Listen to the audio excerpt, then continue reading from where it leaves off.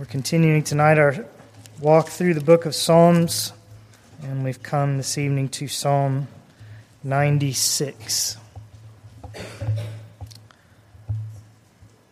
Psalm 96. Sing to the Lord a new song. Sing to the Lord all the earth. Sing to the Lord, bless His name. Proclaim good tidings of His salvation from day to day. Tell of His glory among the nations, His wonderful deeds among all the peoples. For great is the Lord and greatly to be praised. He is to be feared above all gods. For all the gods of the peoples are idols, but the Lord made the heavens. Splendor and majesty are before Him. Strength and beauty are in His sanctuary.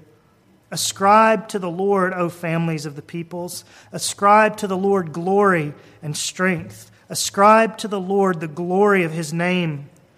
Bring an offering and come into His courts. Worship the Lord in holy attire. Tremble before Him, all the earth. Say among the nations, the Lord reigns. Indeed, the world is firmly established. It will not be moved. He will judge the peoples with equity. Let the heavens be glad, and let the earth rejoice. Let the sea roar, and all it contains. Let the field exult, and all that is in it. Then all the trees of the forest will sing for joy before the Lord, for He is coming. For He is coming to judge the earth. He will judge the world in righteousness, and the peoples in His faithfulness.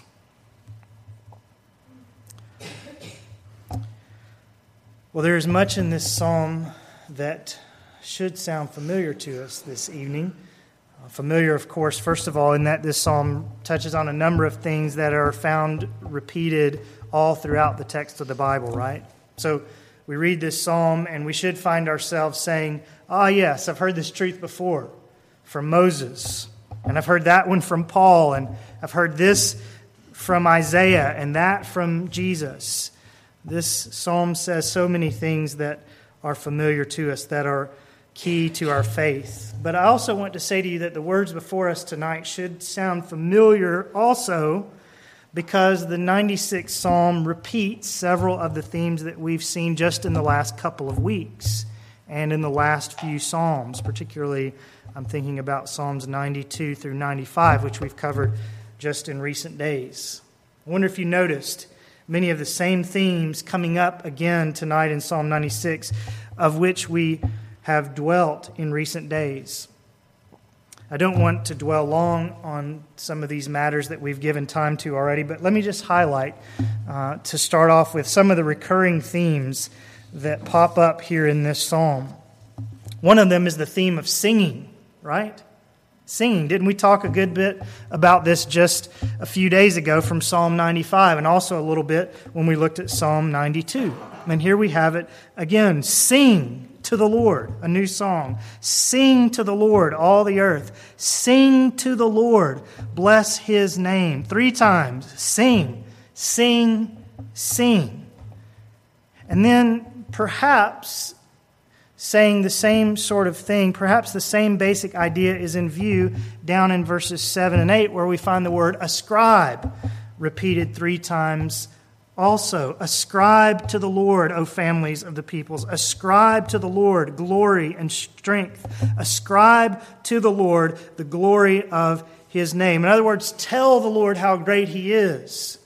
And one of the ways that we do that, of course, is singing. Sing to the Lord, bless His name. And I just urge you again tonight to do this, to overcome any self-consciousness, any misgivings, any objections that you have, and to sing. Sing to the Lord when you come in this building. Sing to the Lord when you gather for family devotional. Sing to the Lord in your prayer closet, in your shower, in your car, and so on. Sing to the Lord. Sing to the Lord from the Psalms. Sing to the Lord from the classic hymns of the faith. Sing to the Lord a new song, verse 1. Sing to the Lord, all the earth. And then also we find repeated in this psalm the theme not only of singing, but of holiness. Holiness. We saw this back in Psalm 93 in that vision of God's throne room. Do you remember it? We saw the king seated on his ancient throne, clothed with majesty, ruling over all of his realm, fulfilling all of his words, mightier than the crashing waves. And what did the psalmist say at the end of that psalm was the appropriate response to such a God? What is the appropriate deportment for those who are invited into that throne room? Holiness. Right? Psalm 93:5. Holiness befits your house.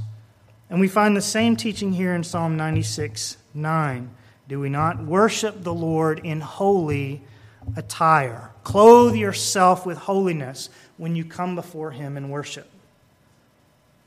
Now, does this mean that we cannot come to God with all of our sin and expect to find help and hope and healing in the gospel? Of course, that's not what it means. Of course we can do that. Of course we must do that. None of us is without sin, right?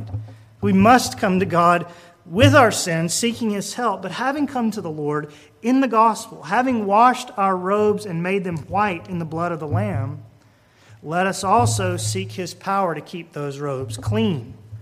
Let us strive not to continue dragging ourselves through the mire of sin. Let us worship the Lord in holy attire. And I just urge you tonight to think hard about that. Am I holy? Are my garments clean? And if not, what sins must I bring to the Lord and confess and repent of and ask His forgiveness so that they might be? Then thirdly, notice how this psalm repeats not only the themes of singing and holiness, but also the theme of reverence. Reverence. On Sunday, in Psalm 95, we were urged to worship and bow down, to kneel before the Lord our Maker, to show in our very posture that we fear the Lord, that we submit to His rule, that we revere Him. And I think the same sorts of attitudes are probably in view here at the end of verse 9. Tremble before Him, all the earth. Tremble before Him. Now, it's true that God is our shepherd. God is our Father. And so there is an intimacy, there is even a familiarity that we can and should have with our Father, with our shepherd. And yet, He is seated on a throne, isn't He? He's also our Maker.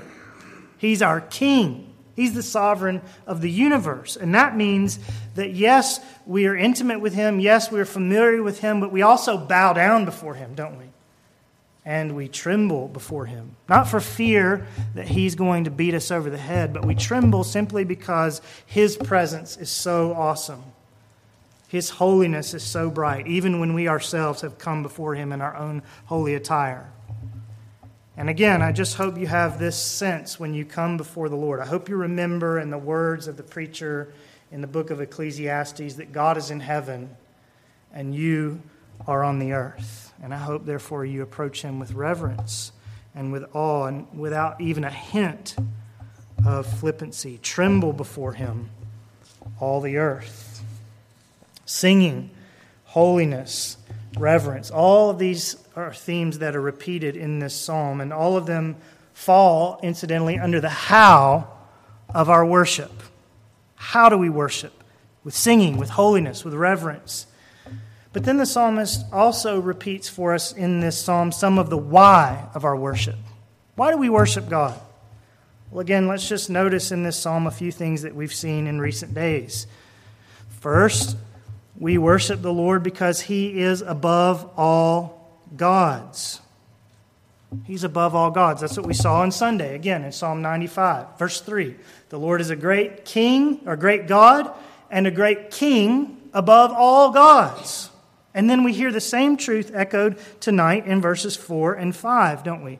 For great is the Lord and greatly to be praised. He is to be feared above all gods. For all the gods of the peoples are idols.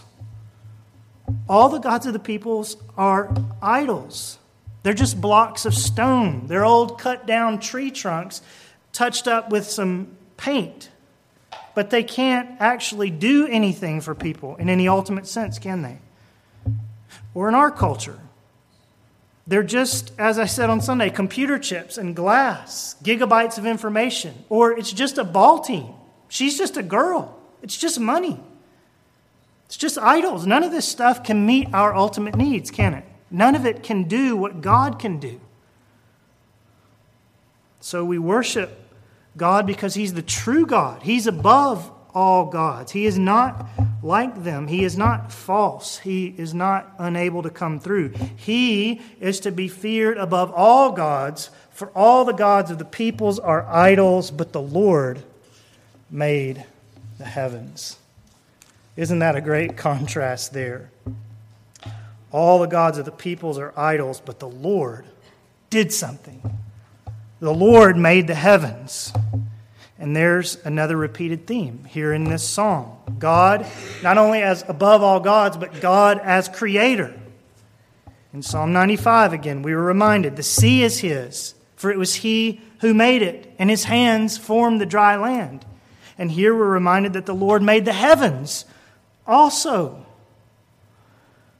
No other God has done that, but our God is creator. And we should worship Him for it. We should bow down before Him because of it. We should stand in awe of His handiwork. You should walk outside this evening and remind yourself just to look around for a minute before you get in your car and stand in awe at what God has made, and even more so at the hands and the mind and the heart that has made it. Worship the Lord because He is above all gods. Worship the Lord because He is creator. And then Psalm 96 also reminds us to worship the Lord because of His majesty and His strength. Verse 6, splendor and majesty are before Him, strength and beauty are in His sanctuary. Worship the Lord because of His majesty and His strength. Those are the same two traits that were brought to our attention in Psalm 93, verse 1. We saw God, remember, in His throne room. And here's what the psalmist said. The Lord reigns. He is clothed with majesty. The Lord has clothed and girded Himself with strength. Majesty and strength. Indeed, so strong is the Lord. We saw in Psalm 93 that the world which He created is firmly established. It will not be moved. He upholds all things by the word of His power. The world is firmly established. It will not be moved. And Psalm 96 repeats this fact too, doesn't it? Verbatim in verse 10. Indeed, the world is firmly established. It will not be moved. Our God is a powerful God. Everything that you see when you walk out again tonight, everything that you see not only was made by God, but it's still here because He's upholding it with His own words. He's a powerful God. And He's a beautiful God, a majestic God, a splendid God. And we should ascribe these things to Him in verses 7 and 8. We should praise Him for His majesty and His strength. And we should praise Him, the psalm reminds us, also because He is the judge. Verse 10, the end of the verse, He will judge the peoples with equity. Or verse 13, He is coming to judge the earth. He will judge the world in righteousness and the peoples in His faithfulness. Praise the Lord, worship the Lord, sing to the Lord, bow before the Lord because He is the righteous judge. And shall not the judge of all the earth deal justly? Shall He not unfailingly reward the righteous? And shall He not unfalteringly punish the wicked? He will, verse 13. He will judge the world in righteousness and the peoples in His faithfulness. And again, this is something that we've dwelt on recently. Psalm 92, verses 5 through 9. Listen to them. How great are your works, O Lord! Your thoughts are very deep. A senseless man has no knowledge, nor does a stupid man understand this, that when the wicked sprouted up like grass and all who did iniquity flourished, it was only that they might be destroyed forevermore. But you, O Lord, are on high forever. For behold, your enemies, O Lord, for behold, your enemies will perish. All who do iniquity will be scattered. Why? Because the Lord is judge. And not only is he judge of those who do iniquity, but he's also judge of the righteous. Verses 12 and following, the righteous man will flourish like the palm tree. He will grow like a cedar in Lebanon. Planted in the house of the Lord, they will flourish in the courts of our God. They will still yield fruit in old age. They shall be full of sap and very green to declare that the Lord is upright. He is my rock, and there is no unrighteousness in him. Isn't that good to know? Isn't it good to know, in the words of Psalm 96, that he will judge the world in righteousness and the peoples in his faithfulness? Isn't it good to know that God will make everything right in his perfect time? He will bless those who follow him. He will destroy those who rebel. He will take vengeance, Psalm 94, on those who persecute his people. And we have seen more than once in recent Psalms that we should praise him for it. So as I say, we hear several things from the psalmist that we've heard before. Several themes that we've heard, in fact, in just the last few days and weeks. A handful of reasons why we should worship, and a few ways how. Sing to the Lord, verse 1. Worship the Lord in holy attire, verse 9. Tremble before him. Why? Because he is above all gods. Because he made the heavens, verse 5, and everything else. Because of his majesty. Because of his strength, verse 6. And because he will judge the peoples with equity, verse 10. All of this is in some ways review.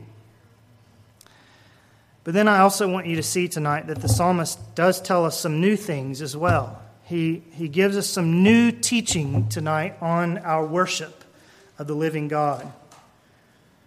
Now, it's not new in the grand scheme of the whole Bible, and it's not even new in the grand scheme of the whole book of Psalms, but new in the sense that we're going to see some facets of worship tonight that we've not come across in these last few Psalms, which we've been discussing in recent days. And the first of those new items that I want you to see fits under the category of how.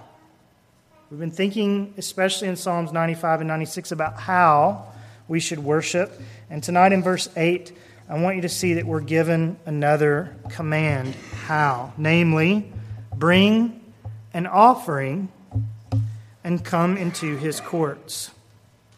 Bring an offering and come into his courts.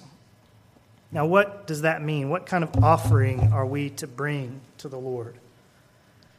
Well, under the Old Testament system, there were all sorts of various offerings, weren't they? That were lined out in the pages of Scripture that the people should bring when they came into the temple. And many of them, not all of them, but many of them you may remember had to do with sin and with guilt. Lambs and rams and goats whose blood was shed in order to make atonement for sins, the sins of the children of Israel. But praise God, the Lamb of God has come, right?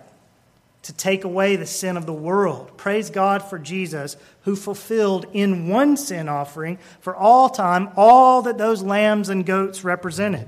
So that when we make application of Psalm 96:8, bring an offering and come into his courts, we no longer have to bring a sin offering. We no longer have to bring an animal. We no longer have to shed blood or the priest to do it for us. No, if we will simply trust the sin offering, then we can come into God's courts at any time on the strength of that one offering. And when we read, bring an offering, we praise God that he has done this for us. He has brought the offering. He has put his Son on the cross. He has made atonement for our sins. But then does that mean that there's really not an application of verse 8 for us, that we should come before the Lord with nothing, with empty hands? Well, something like we said about holiness earlier, I think the answer is in some ways yes and in some ways no. We do come to the Lord empty-handed when it comes to our need for forgiveness and cleansing and atonement, don't we? When we come to God confessing our sins and seeking his forgiveness and asking for his mercy, we come, as someone has said, bringing nothing to the transaction except for our sin. We bring nothing to this transaction of salvation except for our own sin. We don't come to God, do we, with any price in our hands. For by grace you have been saved through faith, and that not of yourselves. It is the gift of God, not as a result of works. And so when I come to God for mercy, when I come to Him for forgiveness of my sin, in the words of the hymn writer Augustus Toplady, nothing in my hand I bring. Simply to thy cross I cling. Nothing in my hand I bring. And yet I have to say to you tonight, as we consider Psalm 96 and verse 8 particularly, that having been forgiven, having come to God empty-handed and had your sins wiped away solely by the goodness of His grace, it is then appropriate to bring an offering and come into His courts. Not a sin offering, and not an offering to somehow pay God back for the sin offering that He has made on your behalf, but an offering of thanks, an offering of gratitude out of love for your Father, out of a desire to give Him glory for what He has done, out of a desire to see His word go forth to others. God's people still do bring Him offerings, don't they? Now, one of those offerings, Matthew Henry points out, is the sacrifice of praise that is commanded in Hebrews 13. We don't come to the temple with goats and rams, and we don't even come with some of the other things that they came with, various grains and so forth. But we do come with the sacrifice of praise, Hebrews 13 tells us.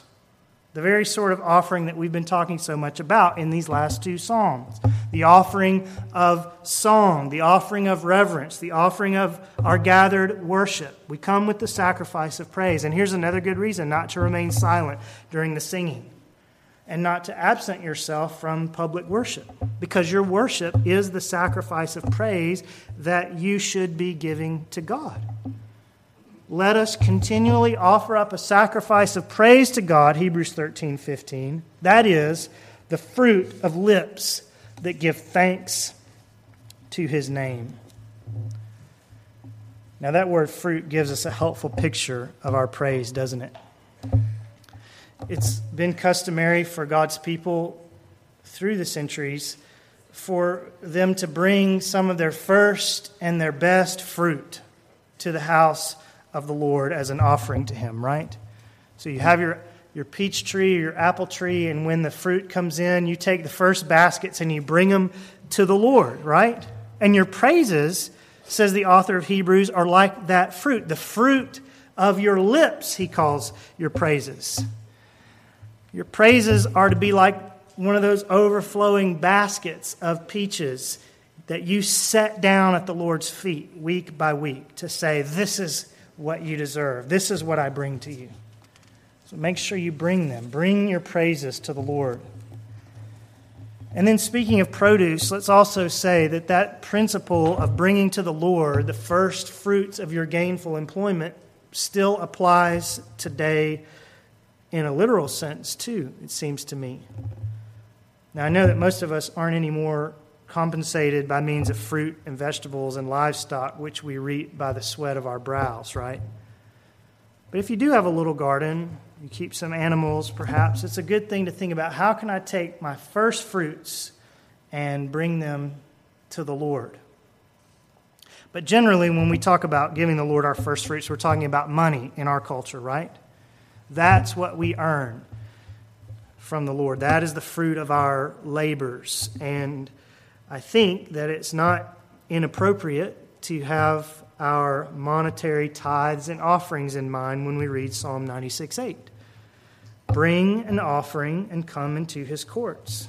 This is one of the offerings that we bring, isn't it? We bring the things that the Lord has given us through our labors, and we lay a portion of them back at His feet. Bring an offering and come into His courts.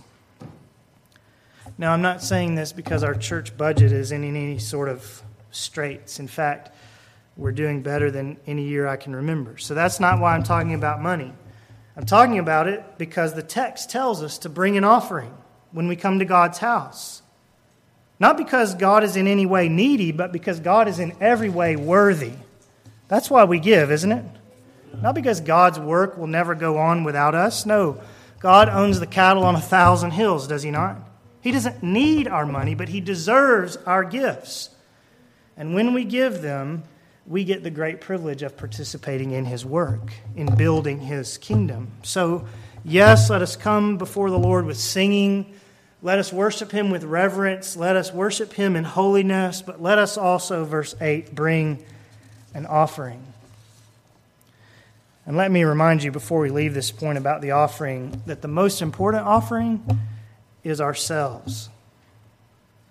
That's what Matthew Henry says on this verse. We must bring ourselves first of all. So simple and so right. We must bring ourselves first of all. The Apostle Paul spoke in this same way too, didn't he? Romans 12:1. Therefore I urge you, brethren, by the mercies of God, to present your bodies a living and holy sacrifice acceptable to God, which is your spiritual service of worship. Present your bodies to the Lord as your offering, Paul says. Lay your bodies on the altar, as it were, as your gift to the Lord. Now, John Stott, in his great commentary on Romans, has written helpfully and beautifully, it seems to me, about what it means to present your bodies a living and holy sacrifice. And I just want to read you a couple snippets of what he says. The first is this. Talking about presenting your bodies to the Lord, he says, no worship is pleasing to God which is purely inward, abstract, and mystical. Now let me just stop there before I go on and say that's very significant. No worship is pleasing to God which is purely inward, abstract, and mystical. It must express itself in concrete acts of service performed by our bodies. Similarly, authentic Christian discipleship will include both the negative mortification of our body's misdeeds and the positive presentation of its members to God. End of quote. So presenting your bodies, making yourself the offering to the Lord requires, says Stott, both a negative thing, putting away your sin, and a positive living for the Lord. Let me just ask you, are you putting away sin? Or is there anything you're doing with your body right now to make it an unholy sacrifice? If there is, put it away, that you might be a holy offering to the Lord. But it's not all just putting away the bad things, but positively giving yourself to serve the Lord. And listen to what Stott now goes on to say about that. And here's where his words get lyrical. Quote, Christian sanctity shows itself in the deeds of the body. So we are to offer the different parts of our bodies not to sin as instruments of wickedness, but to God as instruments of righteousness. Romans 6:13, 16, and 19.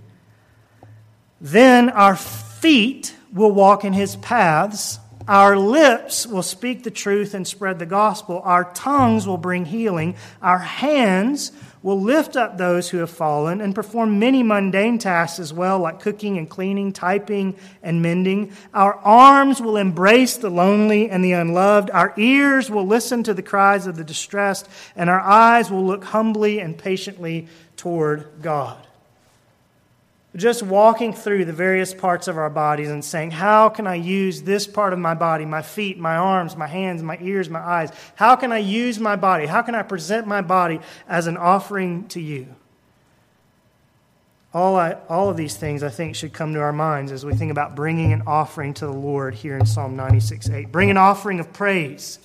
Bring an offering of the first fruits of your labor, and bring the offering of yourself, of your very life given over to the Lord.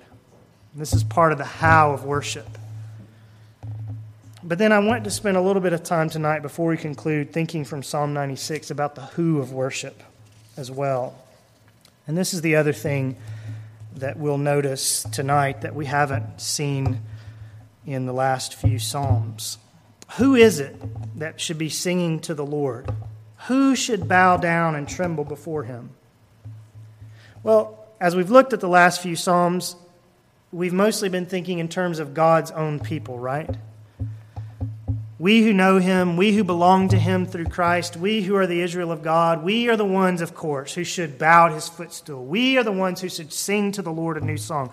We should shout joyfully to the rock of our salvation and come before his presence with thanksgiving. But what's different in this psalm is that this psalm reminds us that we aren't the only ones who should be doing so. Did you notice that as we read through the psalm? Listen again to verse 1. Sing to the Lord a new song. Sing to the Lord all the earth. Or verse 9. Worship the Lord in holy attire. Tremble before him all the earth. All the earth. Now it's interesting in verses 11 and 12 that we find the earth, literally the earth itself, rejoicing in the Lord. Let the heavens be glad, and let the earth rejoice. Let the sea roar and all it contains. Let the field exult and all that is in it. Then all the trees of the forest will sing for joy. God is so worthy of praise, in other words, that nature itself ought to clap its hands and sing to him for joy. And in a sense, nature does that, doesn't it? The heavens are telling the glory of God, Psalm 19. Their majesty is a daily testimony of his majesty. And the same thing is true of hidden mountain lakes and white sandy beaches and fir trees laden down with snow and daylilies in full bloom and baby rabbits in the hedgerow. They all speak without words of the glory of their Maker. And who knows but that when Christ comes again, verse 13, to judge the world in righteousness and to remove the curse from the planet, who knows but that the trees and the oceans and the birds in the fields will rejoice and will show his glory all the more. So maybe this is partly what the psalmist had in mind when he said, sing to the Lord all the earth. Tremble before him all the earth. But I also want you to see that when the psalmist summons all the earth to worship the Lord, I want you to see that he has something else in mind too. When the psalmist calls upon all the earth to worship the Lord, he has in mind a kind of worship which it seems to me is even more significant than that which may be offered by the fields and the seas and the trees. A worship that is given even more intelligently by those who are created in the image of the one whom they worship. Because did you notice how this psalm is filled with talk about the nations and the peoples? Did you notice the international flavor of Psalm 96 as we read through it this evening?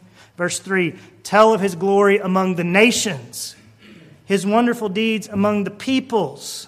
Verse 7, ascribe to the Lord, O families of the peoples, plural.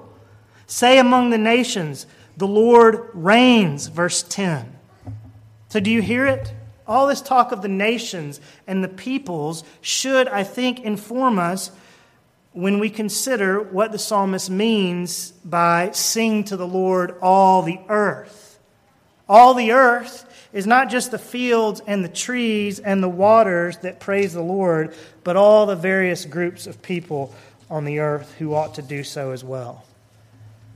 The Lord, through the psalmist, is announcing in this psalm his agenda for all the nations of the earth and for all the various people groups in those nations. And his agenda for the nations and for the peoples, his agenda for the whole earth is worship. Verse 1, sing to the Lord all the earth. Verse 9, tremble before him all the earth. That's what God wants. Worship. It was never meant to be confined to the people of Israel, and worship today is not meant to be confined to those places and people like ourselves who already know how to do it. The call of this psalm is that the circle of worship would continue to grow larger and larger, that the good news of God's salvation, having been dropped into the great sea of the world, would produce a ripple effect that would not abate until it takes in every tribe and tongue and people and nation, and all the earth trembles. Sing to the Lord all the earth. But here's the kicker for us. If all the earth is going to sing, verse 1. If all the earth is going to tremble, verse 9. If the families of the peoples, verse 7, are going to ascribe to the Lord glory and strength, then those of us who hear this psalm, those of us who already know the how and the why of worshiping the Lord, must, verse 3, tell of His glory among the nations, His wonderful deeds among all the peoples. We must, verse 10, say among the nations, the Lord reigns.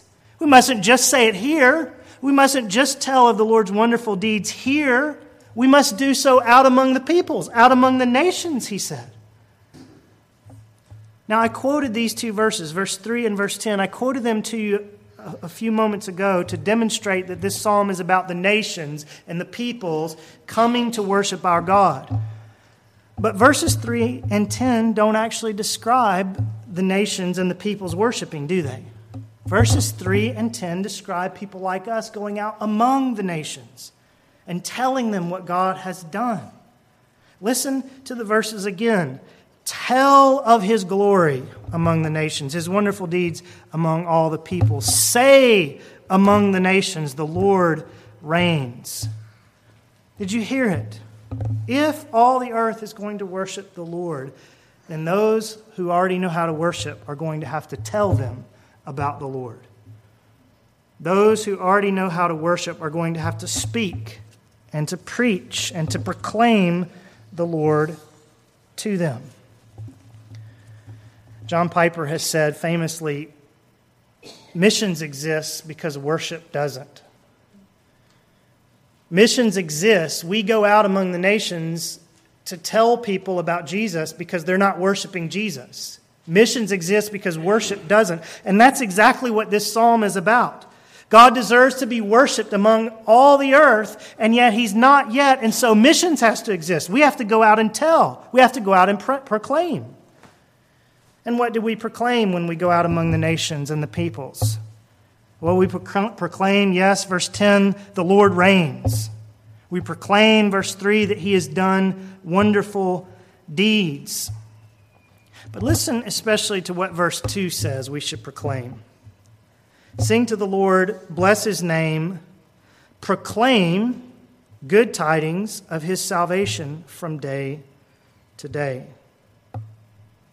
Now, part of that proclaiming may be part of that singing.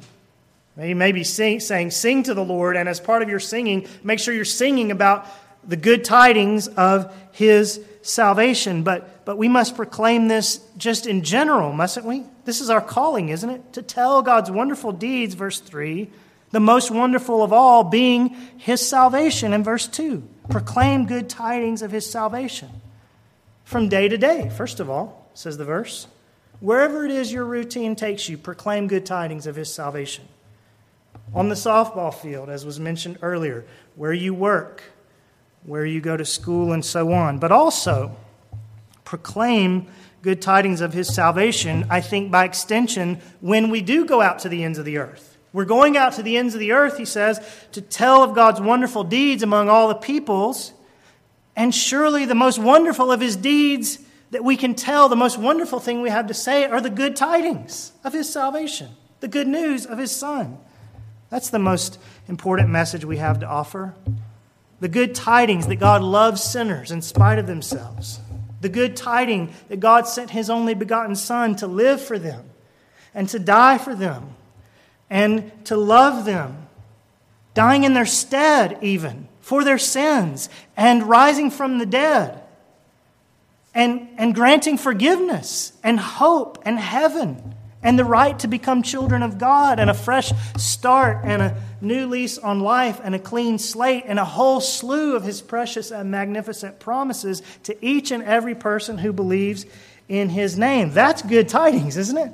That's good news.